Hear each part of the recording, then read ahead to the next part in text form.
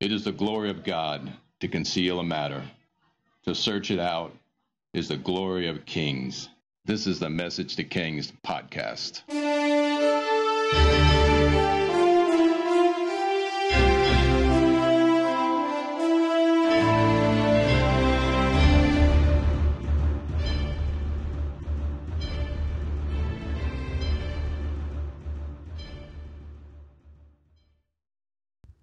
Episode 178, Isaiah's Encounter. Isaiah 6:1. In the year that King Uzziah died, I saw the Lord high and exalted, seated on a throne, and the train of his robe filled the temple. Above him were seraphim, each with 6 wings. With 2 wings they covered their faces, with 2 they covered their feet, and with 2 they were flying. And they were calling to one another, Holy, holy is the Lord Almighty. The whole earth is full of his glory. And at the sound of their voices, the doorpost and threshold shook, and the temple was filled with smoke. Woe to me, I cried. I am ruined, for I am a man of unclean lips, and I live among a people of unclean lips, and my eyes have seen the King, the Lord Almighty. Then one of the seraphim flew to me with a live coal in his hand, which he had taken from the tongs of the altar. With it, he touched my mouth and said, See, this has touched your lips. Your guilt is taken away and your sin atoned for. Then I heard the voice of the Lord saying, Whom shall I send, and who will go for us? And I said, Here am I, send me.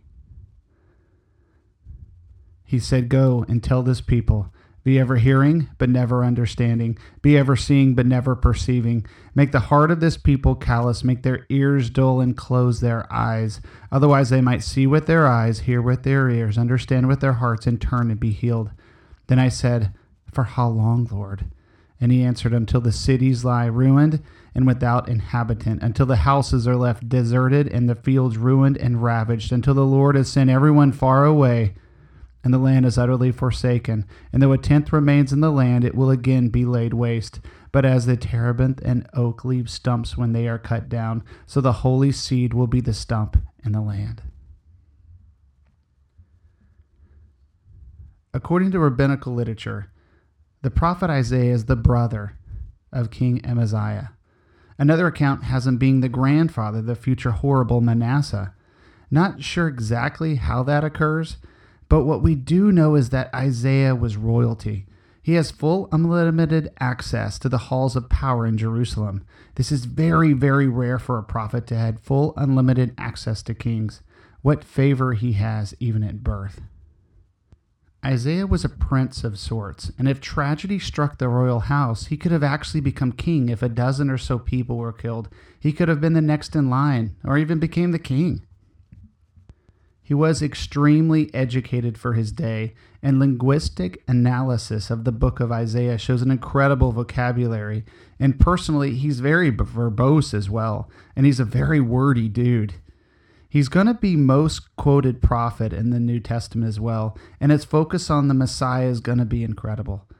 He's intellectual and a prophet at the same time. I get to feel Isaiah was a journaler at first, writing down his prophecies.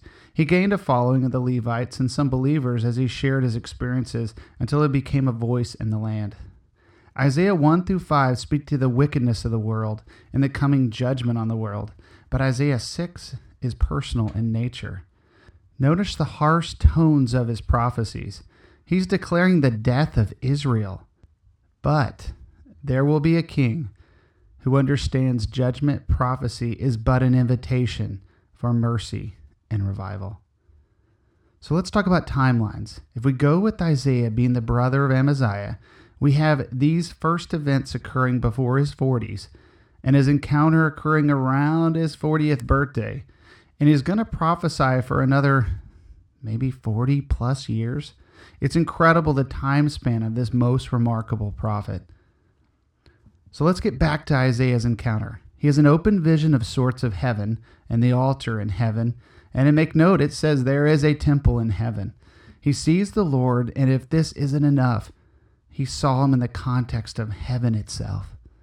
Isaiah has his encounter, and God purifies him to speak prophecies to his nature and with a pure heart. Clean from the world and sin, speaking to the death of Judah as a nation. I love the hunger of Isaiah. God appears to have a conversation with himself. Who will go with us? Who will go for us? Isaiah's answer, here I am, send me. What would you say if you overheard the Trinity in a conversation? Whom shall I send? Would you shout those words? Send me. To conclude this episode of Message to Kings, we have a moment here and I don't want to miss it. In our historical study, we have a glimpse of heaven through the eyes of a prophet, the prophet Isaiah. In the year King Uzziah died, I saw the Lord high and exalted, seated on his throne. The train of the robe filled the temple. Isaiah said, I saw the Lord. This is enough for me. We should stop the podcast and seek God right now. We could stop here for days. Isaiah saw the Lord. Isn't this our life's assignment, to pursue and seek the Lord and see his face as a life's quest? So worship and pursue the heart of God to such a level of hunger that he reveals himself more to us.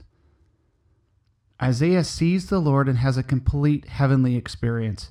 He sees the Lord on a throne in the temple of heaven, and then there's an altar and something you don't expect. There's a group of high-ranking angels that serve at the throne, and they have 6 wings, not 2 or 4, but 6 wings, and they cover their hands, face, and feet with them. They're called seraphs or seraphims. They're super interesting. The only way to learn about these guys is to follow the prophets and their heavenly experiences. Ezekiel's going to have a similar experience and add more detail. John in Revelations, Daniel and others will have similar experiences. So these seraphs or seraphim worship God, and they often break out into praise. Holy, holy, holy is the Lord God. The whole earth is full of his glory. This is where the descriptions of heaven stop. And at this point, Isaiah is cut to the heart and he repents. He falls to his knees and states, woe is me, I am ruined. I have seen the Lord. One of these angels takes a coal from the altar and touches his lips. The angel said his guilt is taken away and his sin is atoned for.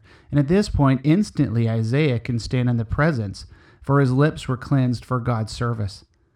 These seraphim are completely new characters to our story. We know of angels all through the Bible, and there isn't a lot of detail on them because they're such secondary in nature compared to God himself. You can compare their lack of descriptions as kind of like the Holy Spirit, which is rarely described in detail. We know of angels because of their involvement in the Bible, but we don't know of their classifications, kinds, or names unless you study all the random events in the Bible with angels in them. In this case, we have a special angel with 6 wings called a seraph or seraphim, and it ministers before the Lord at his altar. Some say there's other special type of angels, but this is the one referenced in the prophet's heavenly experience. Ezekiel experiences his experience of a similar nature, reveals a whole lot more about these guys, and even calls them the 4 living creatures. So these 4 living creatures will be what they are called more often than seraphim. Here's what else we learn about these guys. They are covered in eyes. That's crazy, but they're covered in eyes. And covered in what I would probably believe to be kind of like tiny eyeballs you'd only see if you look really close or something, that you could probably just, it reveals the all-knowing character of God, that these characters in heaven can see everything. They worship God. We learn later that they have 4 different faces, for there are 4 sides of them: the ox, the eagle, the human face, and the lion. The 4 faces represent a full character: hard work, diligence, all-knowing prophetic sight, the humanity, and then the lion, the king. They never seem to turn except when they flap their wings, when lightning strikes and another side of them is revealed. Without a doubt, these characters or creatures are the biggest surprise in heaven, not something you would expect. And as we study these 4 living creatures, as we'll come to call them from now on, we'll incorporate them into our study as we try to understand them more and more, since they're such a big surprise, but they keep coming back up in our story. So above the throne was a rainbow signifying God's promises, and we learn later below the throne is a strange-looking wheel within a wheel contraption that sounds like something out of a time travel movie or an interdimensional transport system. Who knows exactly what it is, but we'll cover it later. Let's just say heaven is going to be weird in a good way and a wonderful place. But what's the most important part of this account is that Isaiah saw the face of God himself. He was undone. Most of the Old Testament believers believed they would die if they saw the face of God.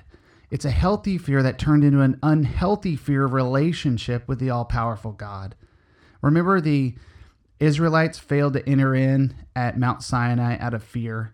Moses, you talk to God for us, lest we die, they implied. Isaiah has the same experience, but he quickly learns atonement makes it so that we can approach the face of God. It's the atonement of sin that allows us to see God's face. Isaiah saw the face of God of heaven, who sits on his throne in heaven. To see the face of God, to gaze upon the one who created everything and everyone, wow. We all have lots of questions about heaven and life, and everyone in their heart desires an audience with the King of Kings. But in the end, Isaiah, like you and me, would be speechless in that moment. Isaiah was cut to the heart, and his response was, "Woe is me." His woe is me implied these words: my humble humanity is nothing compared to the majesty of God. One sheer look of God in heaven pierces me and binds the flesh and exposes everything inside of me. The look of the one in heaven who sees everything, all sins, all fears, all anxieties, all worry. Woe is me. Woe is me, humble me, that I could even consider looking upon the face of God. God, may we all seek this. May we all have encounters with God himself. If we are to worship in spirit and truth, let us know your word and have a thirst for it, the truth. Let it overtake us, but let us worship you in the spirit as well. If Isaiah, Micah in 1 Kings 22, Job in Job 26:9, David in Psalms 9 and 7, the sons of Korah in Psalms 45 and 47, Ethan, the Ezrahite in Psalms 89, Jeremiah in Lamentations 5, Ezekiel 1 and 10, Daniel 7, the Apostle John in the book of Revelation, all saw heaven. Why can't you? Why can't I? Lord, show us your glory. Show us the God who made everything. Lord, Moses prayed to see your glory. Isaiah saw your face. Show us your face. Lord, reveal yourself to your servants and let those who listen to this podcast know beyond a shadow of any doubt that there is a God on his throne and we are to worship him and him alone.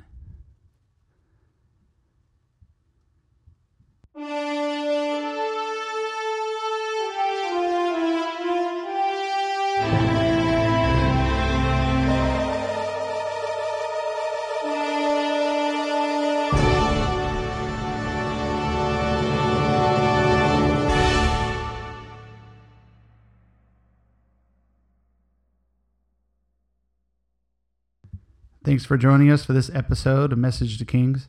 Feel free to visit the website, messagetokings.com, share the Facebook page, or if you want to chat, email us at messagetokings@gmail.com.